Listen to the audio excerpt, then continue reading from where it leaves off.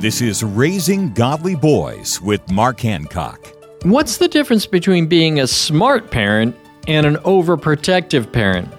It's a hard balance to strike, but as Christians, we have a secret weapon that we often forget about: prayer.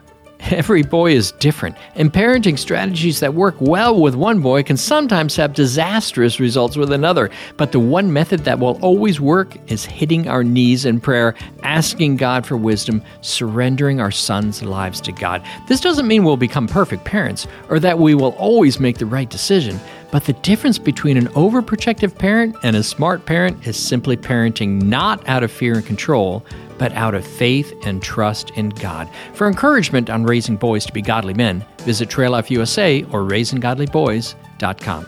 Learn more at RaisingGodlyBoys.com. RaisingGodlyBoys.com.